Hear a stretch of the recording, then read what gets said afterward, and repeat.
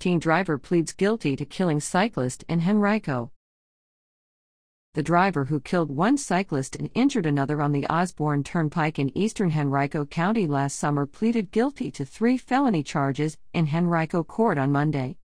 Jeffrey Brooks, who was 18 years old when he killed cyclist Jonah Holland in August 2022, faces up to 31 years in prison when he is sentenced in October.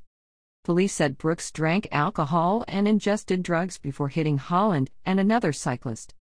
Click here to continue reading on WTVR.com, Henrico Citizen Partner Organization.